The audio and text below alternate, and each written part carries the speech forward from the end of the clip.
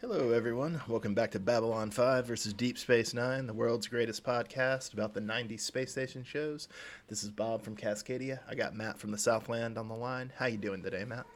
Doing pretty well. We've got to cover the entire first season of Babylon 5 today. Let me tell you, it's been a trip so far. I'm hoping to continue that trip. Not end up like certain characters that I know don't continue it with us. So I'm going to shoot you in the back, Matt. You've already admitted that I was right about something. I see nothing else that this podcast can accomplish, and I'm going to have to just shoot you in the back before you can tell anyone that I told you I was going to shoot you in the back. maybe Kosh has some predictions for what's going to happen to me. Back shot. That's all Kosh says. So we thought we'd start with listing what we thought were the essential episodes for the season, and then we would move on to the sort of mid-level episodes that maybe weren't amazing, but did tell you something interesting about certain characters or about the mythos or the world of Babylon 5. And then we would, in our final category, cover the dumpster fire episodes, although I think there's some dispute over what the category of dumpster fire actually involves. But we'll start with the essentials. Matt, do you want to lead off by talking to us about why you think the TV movie, The Gathering, is essential? Yeah, I think The Gathering is essential because, for one, it establishes several of the characters that do appear on the regular series, and it's kind of a whodunit plot. It just gets you interested in the whole space station setting and introduces you to all the different races. It shows how the station operates, and to me it was just fun to watch. I enjoyed it. I think if you're going to watch Babylon 5, I think starting with The Gathering is not going to set you back at all. And we have deemed it essential mainly because Bob told me I didn't need to watch it, and I just wanted to prove him wrong. So.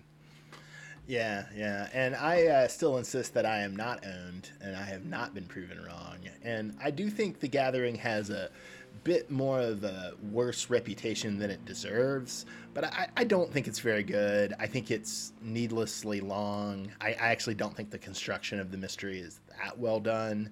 And although it does introduce you to Sinclair and Garibaldi pretty well, it introduces you to the ambassadors pretty well and the major powers. On the other hand, there are a lot of characters it doesn't introduce you to, and because of that, I think Midnight on the Firing Line does very similar work, and I think, frankly, it does it a lot more economically and a lot more efficiently. And so I would still say you don't actually need to watch The Gathering, and maybe you shouldn't watch The Gathering, although it was really interesting to me how you seemed to respond to The Gathering more than Midnight on the Firing Line, which is the second episode in our essentials list. Yeah, we're kind of we have varying opinions here, but The Gathering is what got me hooked on this show. So what I'm saying is, if you watch The Gathering and you enjoyed it, chances are you're going to like the rest of season 1. I'm deeming The Gathering essential. Bob, what are you putting it in? I would put it on mid-level tier. I think interesting if you kind of want a deep dive, but not essential. And I think the other thing that just to go ahead and say why I think Midnight on the Firing Line is essential, since that's our second one, I think it's essential because it does a really good job of establishing the stakes of the G'Kar and Mollari rivalry, and, by proxy, the Narn and Centauri rivalry, which, as we kind of saw in the season 1 finale, is going to be an important thing traveling ahead. So that's why I think Midnight on the Firing Line is an essential and a better starting place than The Gathering. Just to recap real quick, TV movie, Matt says it's essential, Bob says it's not. Season 1, Episode 1, Midnight on the Firing Line, both of us agree it's definitely essential, and that's kind of a duh. I mean, you've got to watch the first episode of the show. Yeah. And then so the next essential episode we've got in the list is Mind War. Why did you think this one was essential, Matt? Mind War is essential because it introduces us to the Psychops. I think the Psychops are probably going to play a pretty big piece in Babylon 5. It seems like telepaths are a lot more essential to the Babylon 5 universe, and this is a pretty big introduction to those characters and how they work. I wouldn't want to miss Mind War if I was going to rewatch the season 1. Yeah, I definitely think Mind War is one of my favorite episodes of the season. I think it's important for establishing what's up with the Psi Corps and the Psi Cops. It establishes Bester as a character and gives him a pretty vengeful motivation against the crew of Babylon 5 from the death of his partner. Which I thought was handled really well. I would also say on the sort of mid-level, the Walker of Sigma 957 that we sort of see in Mind War, the very advanced interstellar entity that Catherine Sakai encounters and that Jakar sends out a Narn ship to save her from. While that specific entity is not very essential to the plot of future Babylon 5 seasons, in general, that sort of type of being does a lot to establish the universe of Babylon 5. And so I think that makes it kind of interesting and essential episode in its own right. So the next one we went with for essential episodes was The Sky Full of Stars. Why did you think that one was essential, Matt? Yeah, and The Sky Full of Stars is essential because it tells you about Commander Sinclair and what happened to him during the Earth Minbar War. We know that he went through some kind of interrogation by the Minbari. Yeah, torture too. Torture. It tells you what happened during the Battle of the Line. Just huge developments there that have to be, you have to understand if you want to understand the character of Sinclair. So I felt that's going to be essential.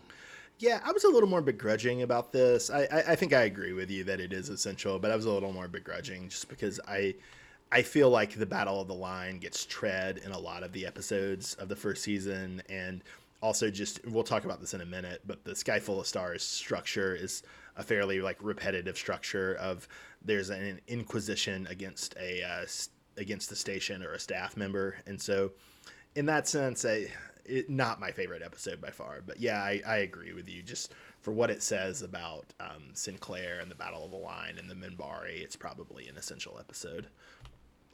All right, up next, we've got Signs and Portents, which is a very important episode because it introduces the character of Morden, who we hadn't seen up until this point. He's the mysterious man who visits and cause havoc. He just asks a simple question: "What do you want?"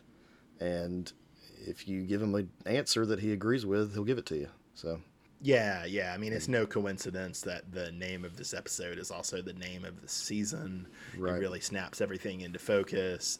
It's a great example of how JMS uses Morden to sort of bring into focus things about each of the ambassadors' characters that I really appreciated. So yeah, no question that Signs and Portents belongs on the list. And then Matt, why did you want Babylon Squared on the list? Babylon Squared, you find out what happened to Babylon 4. It also establishes something that's going to happen in the future, apparently, or in future seasons. I don't know yet because I haven't seen it, but I'm just telling you that it's going to be an important episode because it leaves you just asking more questions than it answers. You also learn about the Grey Council from this episode. Delenn was selected to be like the new leader of the Grey Council, but turned it down. There's so much involved with Babylon Square that it's just, you have to watch it. You can't skip over that one. Yeah, and we did get some sense of the Grey Council from Sky Full of Stars, if I remember correctly, but yeah, Babylon Squared does a lot more in that regard.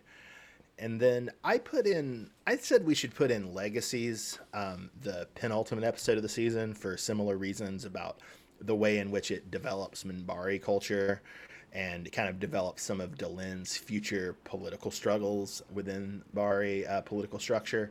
Also, I think it does is a good way to touch on like Sinclair's role in the Battle of the Line and his role in the Earth Minbar War. But I can see where this is kind of an edge case about whether or not this is truly an essential episode. Right, I disagree with Bob on this one. I don't really think Legacies is essential. To each his own. I mean, there's some good character development there, and I mean, maybe further down the road, I'll be like, oh yeah, Legacies was a great episode and really should have been there, like, because it points something out. But I didn't see anything from it at this point. And then obviously the season finale, Chrysalis, needs to be on the list. Oh yeah, Chrysalis has to be. Yeah, but if you were only to watch one episode of this season, it would be Signs and Portents. But if you were to only watch two, it would be Signs and Portents and Chrysalis, probably. So to recap, we're telling you what's essential. Matt believes The Gathering is essential. Bob does not. Both of us agree that Midnight on the Firing Line, Mind War, Sky Full of Stars, Signs and Portents, Babylon Squared are all essential. We were divided on Legacies, still a great episode. And then Chrysalis is a definite essential episode. And then, so our second level is sort of the mid-level, where it's a place for episodes that do some development for the characters or the cultures or the mythos of Babylon 5, although there's, I think, even more controversy here. But the first episode we put on this list was Soul Hunter. Do you want to say anything about Soul Hunter, Matt? Soul Hunter introduces us to this race of beings that collect souls, and I know that souls are important to like all the different races on the station. I think the Soul Hunter character to me was just really cool. Like I just like the idea that this guy just comes around and he just like takes their souls and like hangs out and is like waiting for people to die. That grim reaper kind of aspect to him. I enjoyed the episode, and I think that you learn a lot more about the Minbari here in this one. Matt, you know the guy who's the lead, he's the president in the West Wing? Yes. What's his name? Martin Sheen? Yes, that's correct. How would you feel if Martin Sheen was a soul hunter? I mean, I guess it'd be okay. I don't. Oh, well, you'll get to reevaluate that verdict in the future. Oh, so the Soul Hunter's return is what you're saying. Yes. And one is played by Martin Sheen. Is a soul hunter. Yes. All right, then. Of all people. So, sorry for the spoilers. Well, I'm glad I've learned about Soul Hunter.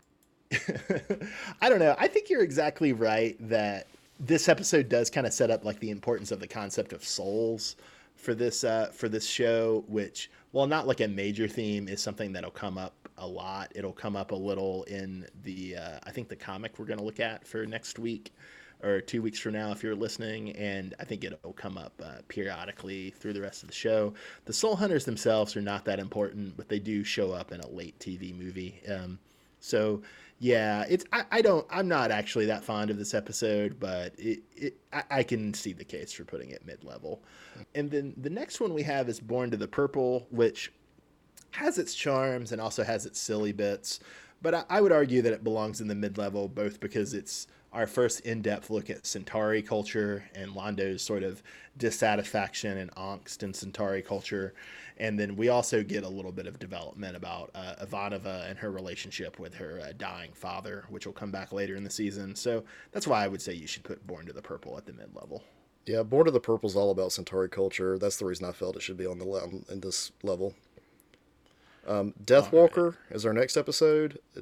I think Deathwalker should be in the mid-level because it just shows how badass Kosh is, how the episode ends, and tells you what kind of power he has. Yeah, I would almost want to put Deathwalker in the essential. I don't think it really is, but I think if there was any episode of the mid-levels that I wanted to promote, probably it would be Deathwalker. And it does, like you say, it really kind of ups the stakes on the Vorlons. It also gives us a kind of good sense of the League of Non-Aligned Worlds, which doesn't matter so much in the first couple of seasons of Babylon 5, but will be important later. It's also about the closest we get to a spotlight episode on Na'Toth, which is nice because she's a criminally underused character. So yeah, I think Deathwalker is a pretty good episode for all those reasons. Survivors is our next episode. It's basically a video game plot, but it does introduce us to Garibaldi's alcoholism, and it gives us kind of it's a very Garibaldi-centered episode. So that's why I think it should be in the middle. Yeah, it also has the kind of role in driving forward the sort of season-long conspiracy to assassinate President Santiago and install President Clark, which, we see like a first attempt that fails here. Yeah, and not necessarily my favorite, but like you say, probably pretty essential for introducing Garibaldi's backstory as kind of like the troubled alcoholic loner cop. So yeah, it probably belongs in the mid-level. Next episode is By Any Means Necessary, and this one was Bob's Wet Dream. Yeah, it's a great episode, right? It's one of the best episodes to deal with labor union politics and strategy in any show. Like I said, I think the only show that comes to mind that does it better is Snowpiercer. maybe The Wire season 2 as well. But I really enjoyed By Any Means Necessary. It's not super relevant to the ongoing plot of Babylon 5, but I just think it's a great episode, and it does kind of flesh out the world, flesh out like the kind of economic inequalities on Babylon 5, which is a reoccurring touch piece for the show. So that's why I think it belongs at the mid-level. We have Eyes, which is an interesting episode because it deals with Ivanova's issues with telepaths, kind of establishes a lot of that, and also it's very Sinclair heavy. It gets into his why he does the things he does. Yeah, when you point out that thing about this really kind of centering Ivanova's discomfort with telepaths, that does make a pretty strong case for it at the mid-level. I'm not a big fan of this episode, I think partially because of the really stupid subplot about Lanier building Garibaldi's Kawasaki Ninja motorcycle, but also just because it feels so kind of repetitive of the formula of the show where mysterious forces come to the station to investigate Sinclair. But that said, yeah, it probably belongs on the mid-level. I think it should be in the mid-level just because Lanier builds a motorcycle in this episode. All right, we're ending the podcast. Okay. All right, next we've got Quality of Mercy. It's an episode it's like the only Dr. Franklin centered episode that I think we experience, and I think you're forgetting a very important episode, Matt. And the dumpster fire episode. But Yes, Quality of Mercy is the yes. only okay episode that kind of expands on Dr. Franklin. If you're going to get some character development out of Dr. Franklin, Quality of Mercy is probably the only piece you really need to watch. It also does some good stuff about establishing like life on the Babylon 5 station. It gives us probably our most in-depth look at the Babylon 5 judicial system. It gives us more time in Down Below, which hasn't been a big focus of season 1. And then the sort of Deus Ex Machina miracle device introduced in Quality of Mercy. I wouldn't necessarily say it's a major plot device for the show, but it is something that the show will come back to several times. So those are the episodes we think that, offer a lot of development for the characters and the mythos. So if you're trying to watch it to get to understand the characters a little better, you're going to want to watch the essentials and then watch these episodes. And I'm going to go over those real quick. It was Soul Hunter, Born to the Purple, Deathwalker, Survivors, By Any Means Necessary, Eyes, and Quality of Mercy. All right, now we get to the fun part, the dumpster fire. These are the episodes you should avoid at all costs. They're harmful to your eyes. It's just... That's entirely too strong. Oh, they're awful. They're awful. Not all of them are awful. Yes, they are. Every one of these is awful. No, With the exception of the first one we're going to talk about. Hold on, the first one we're going to talk about. Parliament of Dreams and War Prayer aren't awful. They're not like great. They're not not great. They're not that great. All right, so let's start. So you're envisioning this as just bad episodes. No, I'm envisioning this as either bad episodes or episodes that just aren't very necessary for like the ongoing plot of the show. Well, there's no plot development in any of these episodes, and then a lot of them are just terrible. So I'll tell you what, as we go through them, I'll tell you the ones that are okay to watch, which you've pretty much already done. But there are some that you just should not watch, period. You agree with that, right? So there's the bottom of the dumpster, and there's the top of the dumpster. I mean, the only episode that I would say affirmatively that no one should watch under any circumstances is Believers. You shouldn't watch TKO either. All right, let's just go through. Not that bad. Let's go through them and talk about it, and then we'll iron this out. All right, let's start with Infection. I loved Infection the first time I watched it. I thought it was great, but then I watched the rest of Babylon. I watched the rest of the season, and when I went back to it, I'm like, this is really not that great of an episode. It's kind of cheesy. What do you think? I think Infection is a really good episode. I like it the best, I think, out of this kind of formula of like something mysterious comes to the station, or how did I phrase it later down? Something strange intruder disrupts life on the station plot. I think Infection is about the best, or one of the best of those. But I also think it does some interesting stuff in establishing like the growing role of xenophobia in the Earth Alliance, and it also kind of establishes that there's these sinister corporate forces, specifically the corporations that our kind of villainous character is working for. That's David McCollum. is the actor, who's an actor I really like, so I was glad to see him. And the villainous corporations he's working for, trying to find alien technology, the growing sentiment of anti-alien xenophobia in the Earth Alliance, all of that I think is like not really essential for the ongoing Babylon 5 plot, but pretty important. And I would argue that Infection belongs in the mid-level. All right, I'm saying it's still dumpster fire. I think it's like, what if there was a monster on your space station? Moving on. Parliament of Dreams. What are your thoughts? Yeah, I mean, I don't think Parliament of Dreams is a great episode by any means, but like, it introduces Catherine Sakai, Sinclair's later fiance. It is an interesting Jakar plot where he has a guy who's threatening to assassinate him. It's by no means essential, but I think it's perfectly harmless and actually quite a bit better than just the word harmless would imply. So, okay. While not essential, definitely not a dumpster fire. Okay, I'm in agreement with you. Let's move Parliament of Dreams to the middle. Okay. Because now that let's move Parliament of Dreams to the middle. All right, War Prayer. War Prayer is not as good as Parliament of Dreams, and it's got its weak spots. Some of the stuff about like Malari angsting about like his aging in Centauri culture is not great. The kind of Romeo and Juliet Centauri plot of War Prayer is not great, but it also does some interesting work in establishing the growing xenophobia among the Earth Alliance. That some of that will pay off in season 2 and season 3 in interesting ways. And again, not quality episode, but I don't think bad by any means. War Prayer was okay. I mean, the Romeo and Juliet plot, the whole thing that went along with that, and anything that came out of Mallory's mouth in the episode was just cheesy. All right, I'm giving in. Move War Prayer as well. We'll move Parliament of Dreams and War Prayer, but Infection is staying in the dumpster. That's the one I most wanted to move. I will concede, though, that War Prayer is the worst episode featuring Malari, who is one of the best characters on the show, and so that's a sort of weird distinction to have. Yeah, that's what I'm saying. Like he doesn't sound like himself in this episode. Like he was written incorrectly. I don't know that it's necessarily that it's out of character. I just think it's like kind of bad and cheesy. Like there is a sort of like melancholy and a self-pity to Malari's character as we go on. That I don't think it's out of character.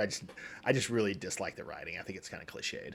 Okay, so tell me this: does the other part of the plot make it okay to keep it in the dumpster fire, or do we need to move it? I would move it to the mid-level, I guess. Although I would rather see Infection moved. I just don't want to move Infection. I just don't think it's as good as you remember it. You draw your line. Draw your line.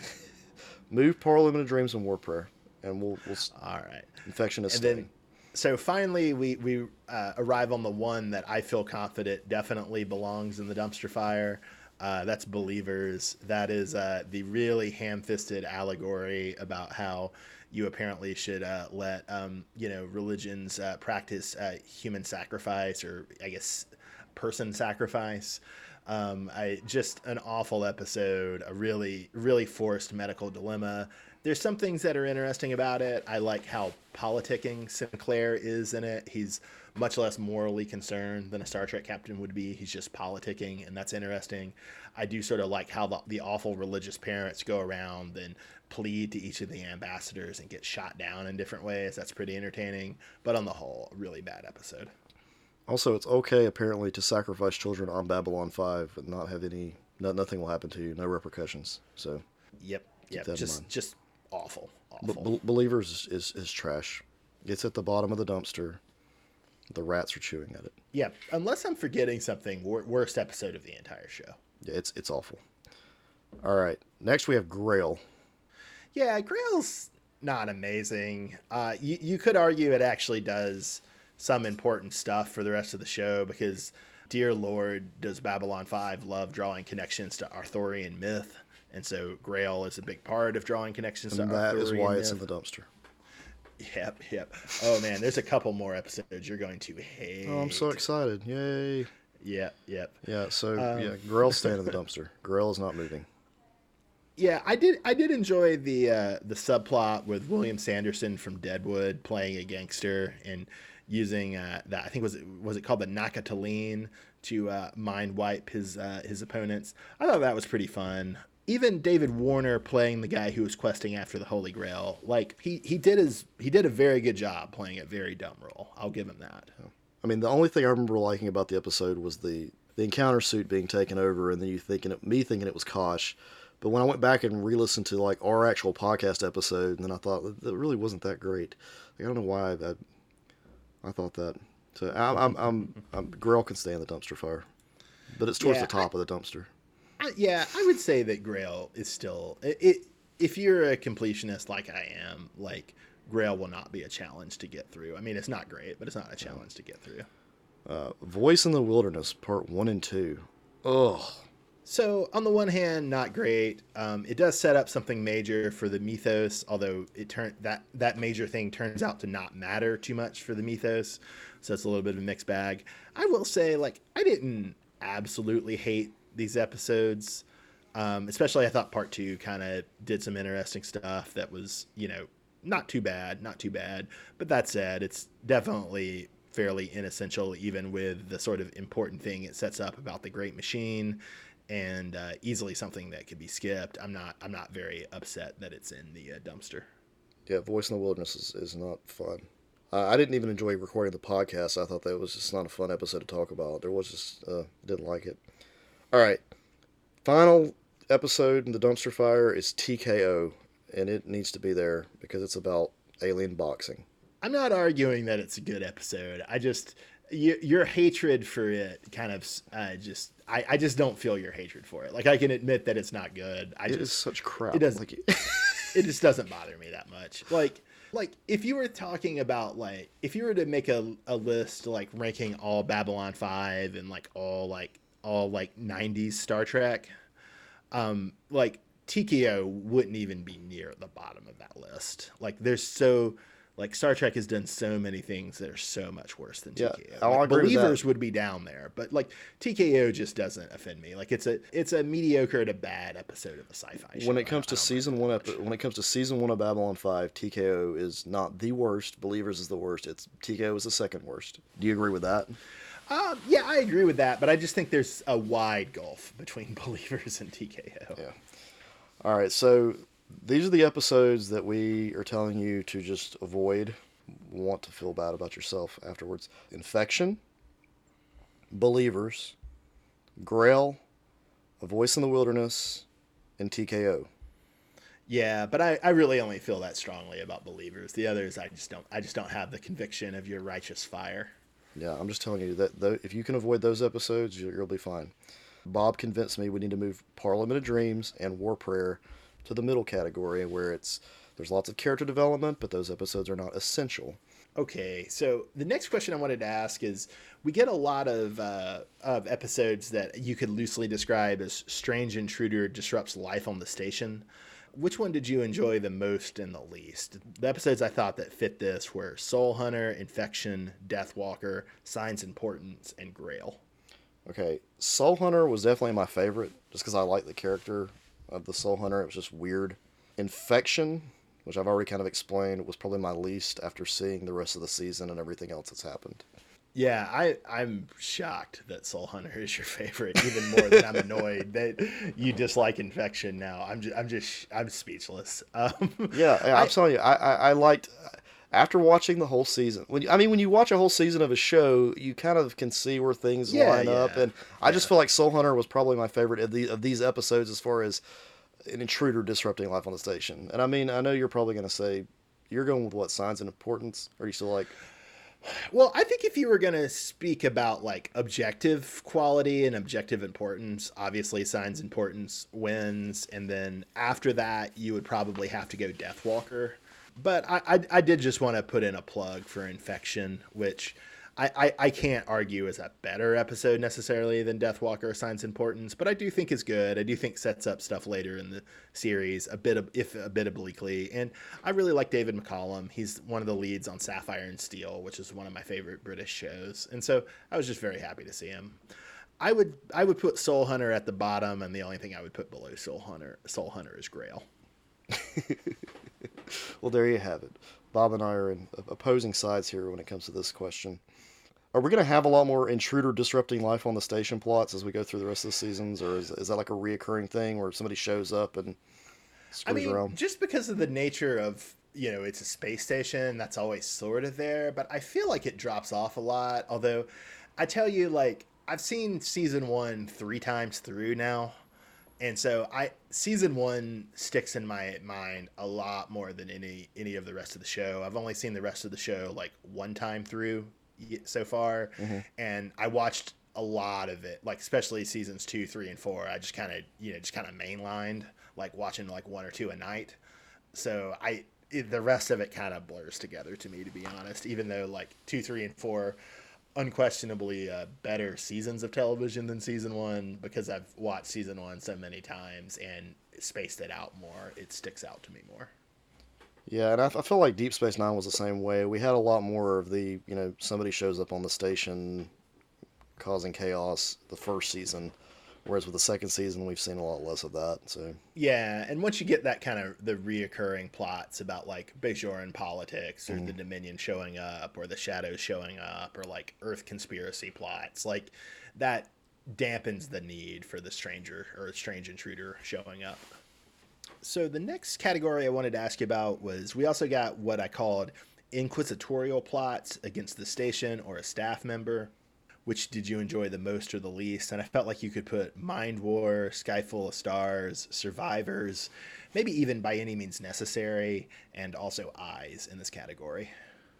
I went with Mind War. I just really liked the episode and the introduction of the Cyclops.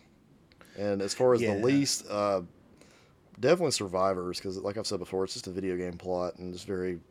If it wasn't for them doing the Garibaldi alcoholism thing, it probably would have been in our dumpster fire. Yeah. Since I picked like Mind War and Science Importance as my favorite episodes of the season, I kind of wanted to give a shout out to, something else for these sort of more specific ones. So, I kind of picked Infection for Strange Intruder. And here, I think I might just go with Sky Full of Stars just to have some variation. I'm not a huge fan of Sky Full of Stars, but I think it does a lot of interesting stuff. And I was the most meh on Eyes, I thought. I think I appreciated Survivors even a little more than Eyes. Yeah. I mean, I think I liked Eyes more than you did. I think if we hadn't had so many examples of this plot, I would have liked Eyes a lot more. There was a lot to like about Eyes. Like, Jeffrey Combs is great. The guy who was playing the sort of overzealous Zionist Inquisitor, he was good. It was just, it just felt like too repetitious after this long stretch of Inquisition episodes and after having seen the season 3 times. All right, so overall, what would you say your favorite episode of the show was, or the season? Favorite episode was Babylon Squared. The time jumping piece, the time travel type stuff going on, or time stopping, I guess, really. Did you ever watch Lost, Matt? No, I didn't, but I mean, I probably would. I just heard it's got such bad reviews, though, as far as like the last couple of seasons go. I don't want to be disappointed. But. What some people say, whose opinions I trust, is that if you watch it to be a show about the characters and not a show about the plot, you will enjoy it.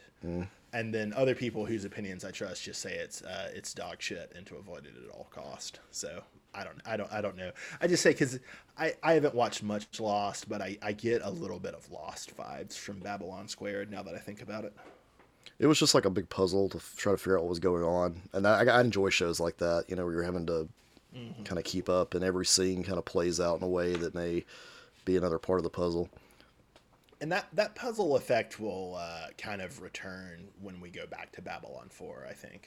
Okay. All right. What about you? What was your favorite episode? Like I was saying, kind of probably Signs Importance if I had to pick, but I really liked Mind War. I really liked Bester and his partner, so I was very fond of both of those. How about your least favorite? Oh, least favorite is 100 times Believers. Yeah. I'm there with you. I think the only gap is that you think TKO is just right above Believers, and I think there's a significant gap between TKO and Believers. Yeah, you're trying to like shove Next Generation episodes up in between it. I'm just like saying in this season, Believers is the worst. TKO is the second worst. All right. And so now we wanted to kind of do a rundown and check in where Matt was with all of the different characters as we finished up season one. So, Matt, what were your thoughts on Sinclair, since this is the bulk of the Sinclair stuff? There's not too much more. So we have Commander Jeffrey Sinclair. He was assigned to Babylon 5. He was not the number one pick to be on the station. He was like number 20 something. But apparently the Minbari had some pull in that, so that's why he's there. Is a bit of a hothead.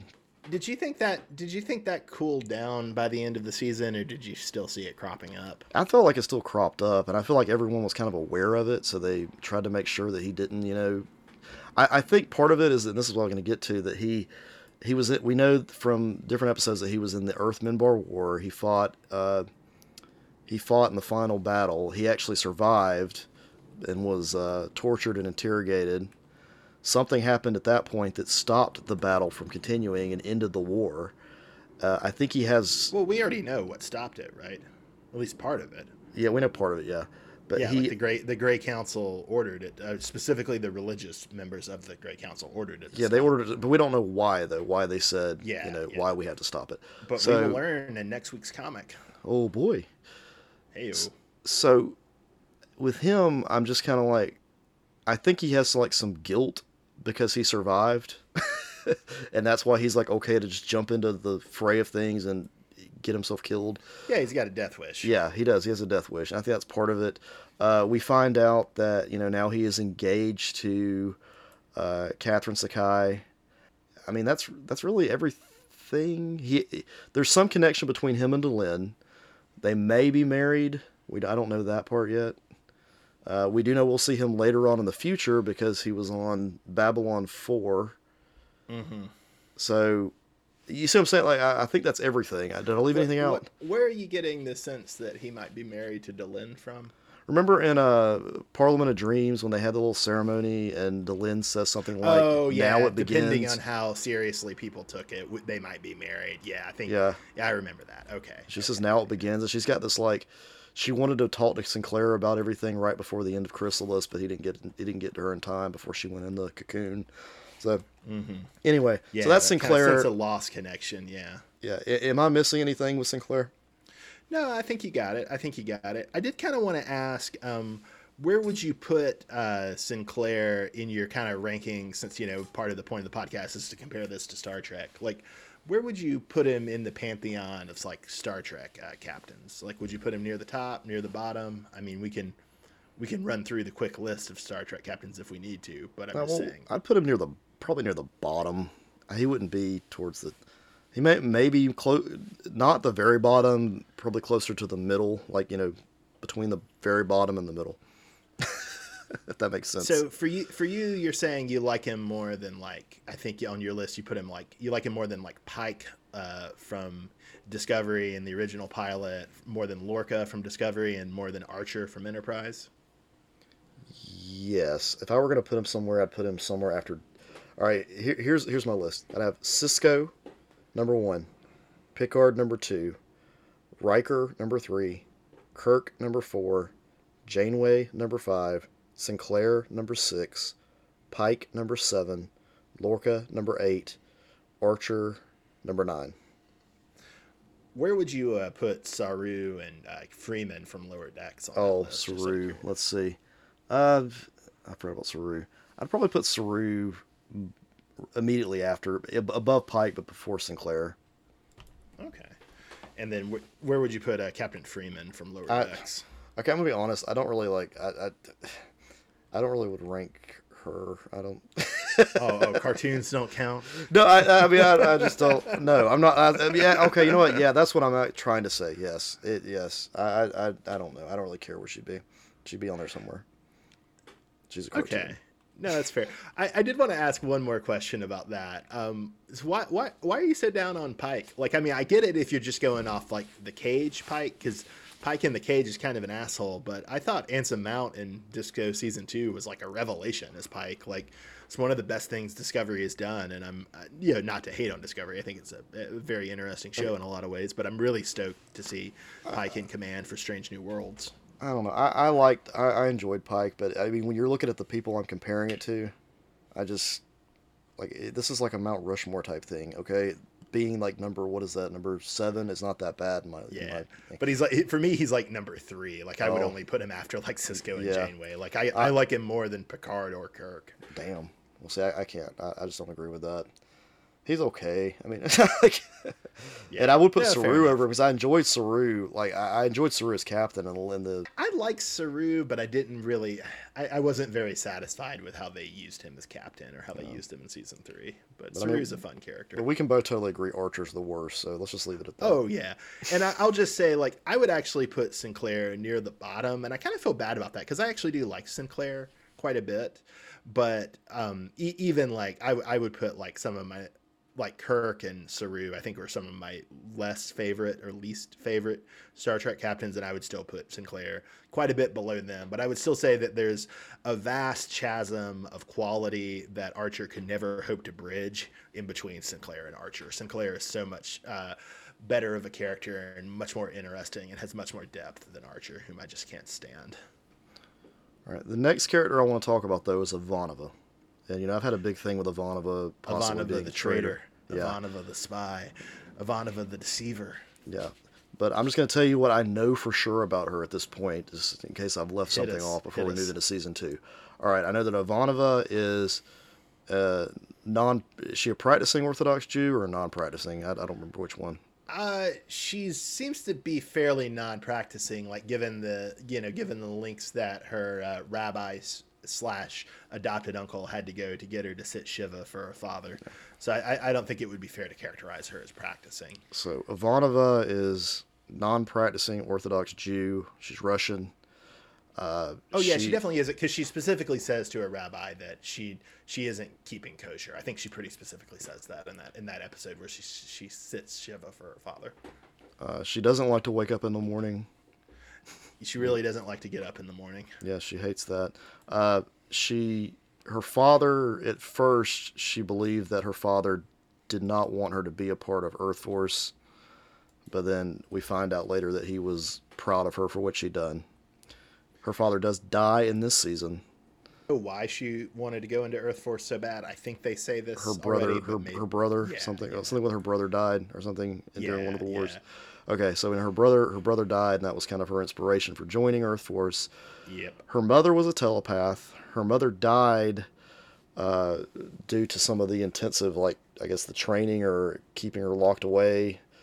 Her mother didn't want to join the Psi Corps. Isn't that what it was? Yep.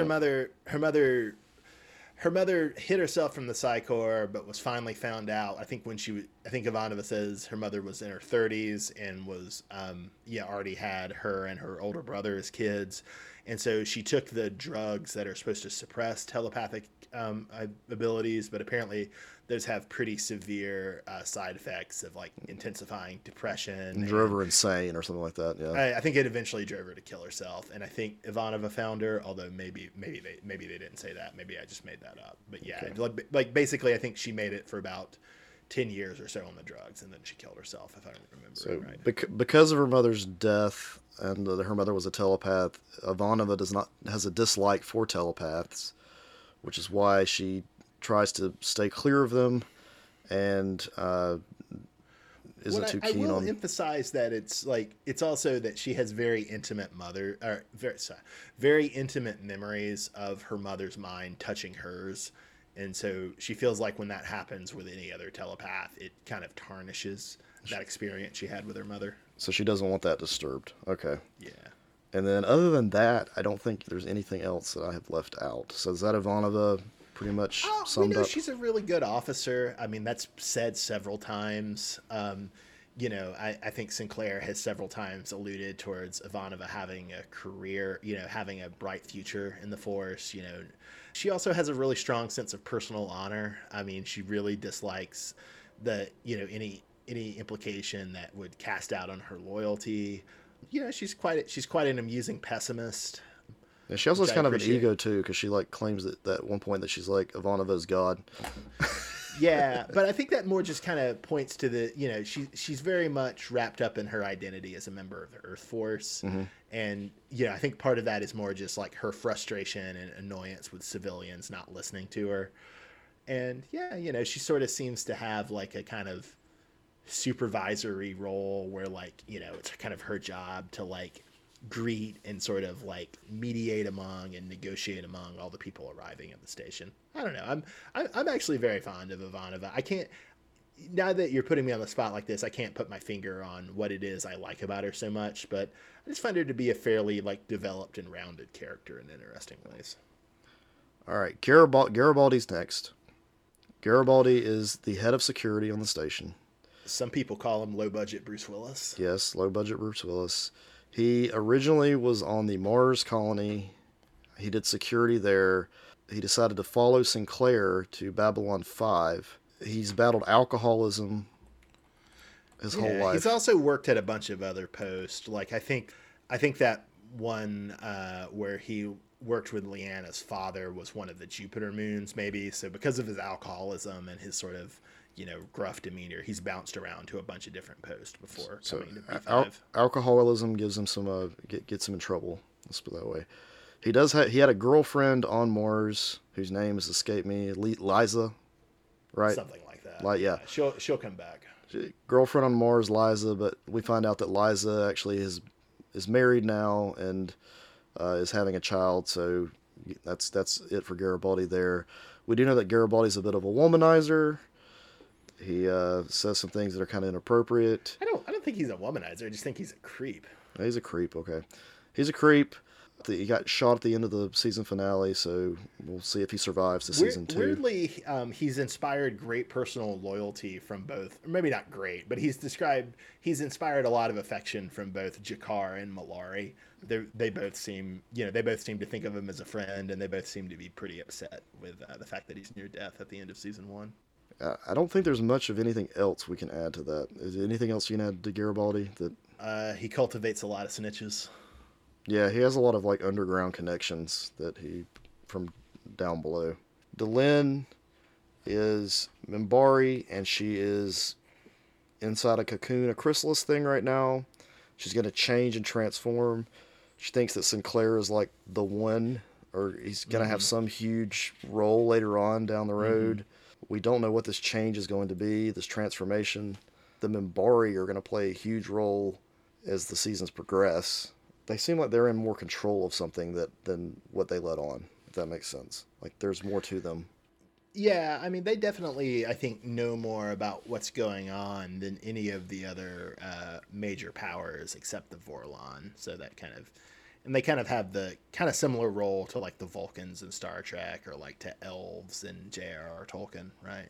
As far as like Delenn denouncing being the leader of the Grey Council is probably a big deal for her culture. So I don't know how that's going to play out. She wants to stay on Babylon 5. And then there's some like...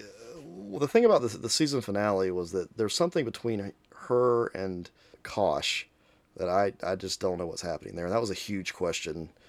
I had a huge question mark over it, like towards the end of that season, that I'm interested in hoping we pursue later.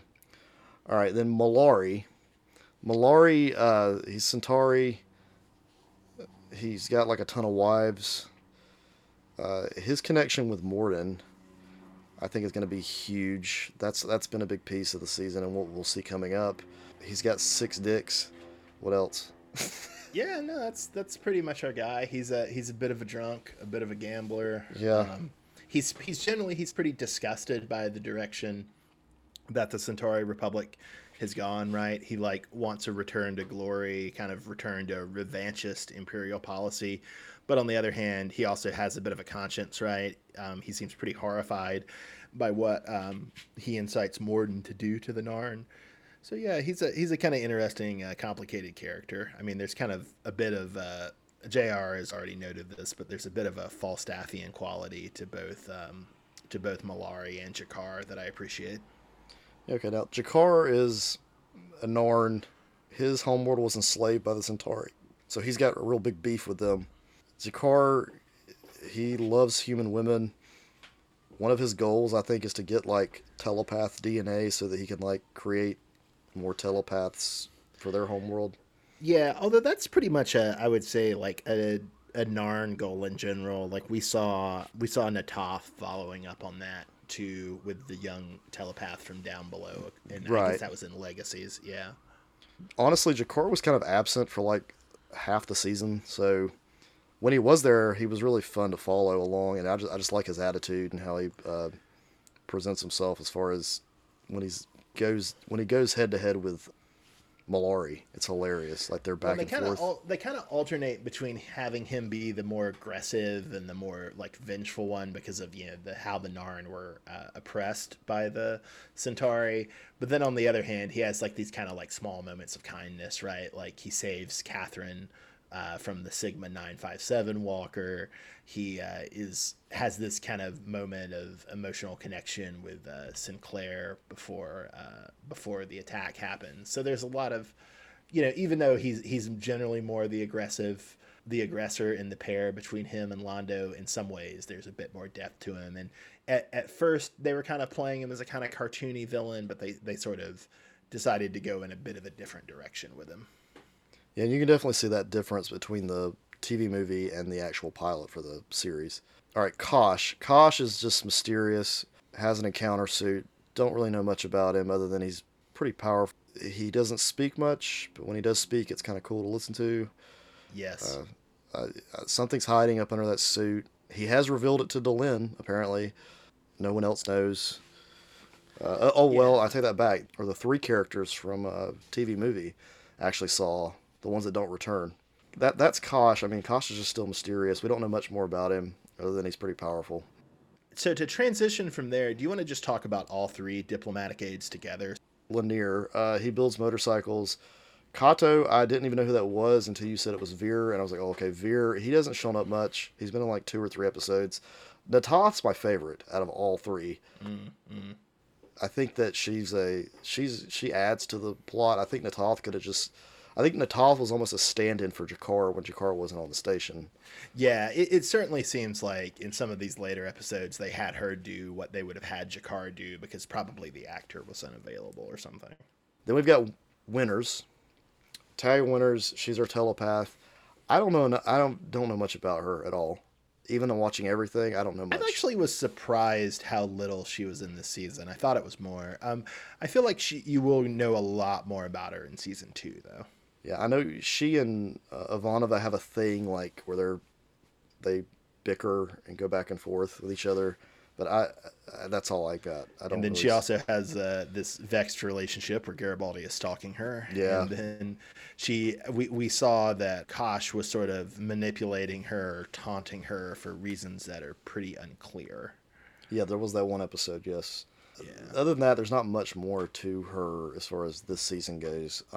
Yeah. Although we do find out some about her past connections with Psychor through like Jason Ironheart and Mind War. All right, the final character that I want to talk about is the one that I really know the least about. Is Dr. Franklin.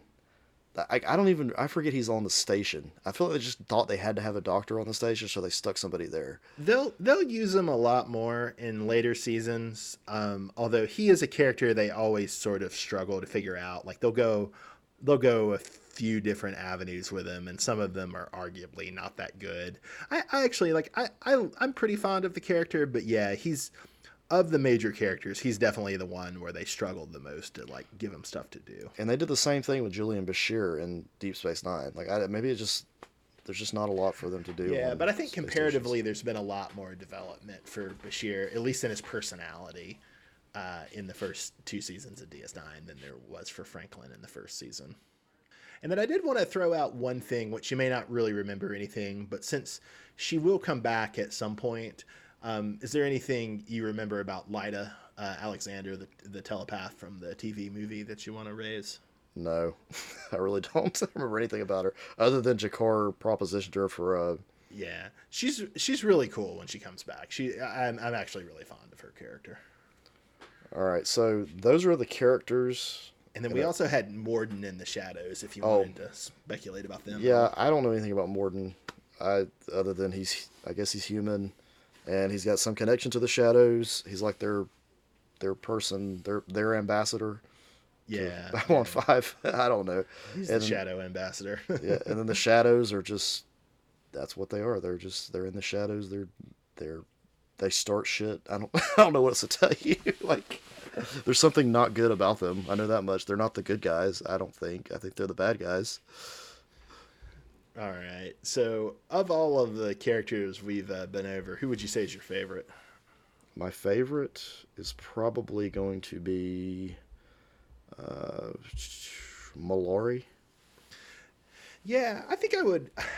I would say Malari or Jakar, but I didn't think about this so much when Jr. and I recorded the sort of debrief on season one. But now that you've mentioned it, like Jakar is in the back half of season one so little that I guess you kind of have to give it to Londo. But yeah, for me it would always pretty much be between Malari and Jakar, who I think those are by far the two most interesting characters on the show.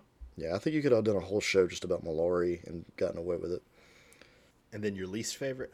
Well, Dr. Franklin, but then if I had to, but it's mainly just because I don't know anything about him.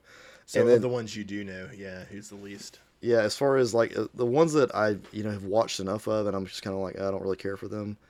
I'd say Winners, but I mean, we've seen enough of her to kind of get an idea, but I don't know. That's a hard question because they're all decent characters. The ambassadors, the assistants to the ambassadors, I don't really care for that much other than the Toth. Like I don't really care much for Lanier or Kato. I enjoy. No, I take that back. I don't care for Kato Veer. He's if I had I to think say in a one. weird way, like both Lanier and Kato are kind of positioned as that kind of the students to their respective ambassadors. And so you might not enjoy them for like to call back to our last episode, kind of for the same reason you don't really enjoy like a Jake and Nog plot line, in that it's like they're kind of set up as like, oh, these young characters who need to learn and grow from their older ambassadors. Yeah. So if I had to say my least favorite characters, Dr. Franklin, Winners, and Veer. Yeah, for me, there's not a whole lot to go with off of Winners here, but I'm pretty fond of Winners. And yeah, I like Dr. Franklin just fine. I would say that like Garibaldi and Sinclair are interesting characters, but especially Garibaldi, they can get pretty tropey and annoying. Like both of them can, but especially Garibaldi. So I'm not a big Garibaldi fan. But that said, I would definitely say Veer is my least favorite. I really don't like Veer. Yeah, I don't. Honestly, I don't remember him in any scenes like that were important. He's mostly just there to be the straight man for Londo at this point. Yeah. All right, so let's see. We've covered the favorite and the least favorite characters. I did want to kind of ask of the major powers we've been introduced to, who do you think is the most interesting or your favorites thus far? Mine with the Minbar. They're I've enjoyed learning about their systems and how they have a warrior caste and a religious caste and everything that goes along with that. I think the mysticism aspect to their culture is cool. That's enjoyable. I find that kind of neat. The way she was having to, build something with the triangulation thing or whatever. What's it called?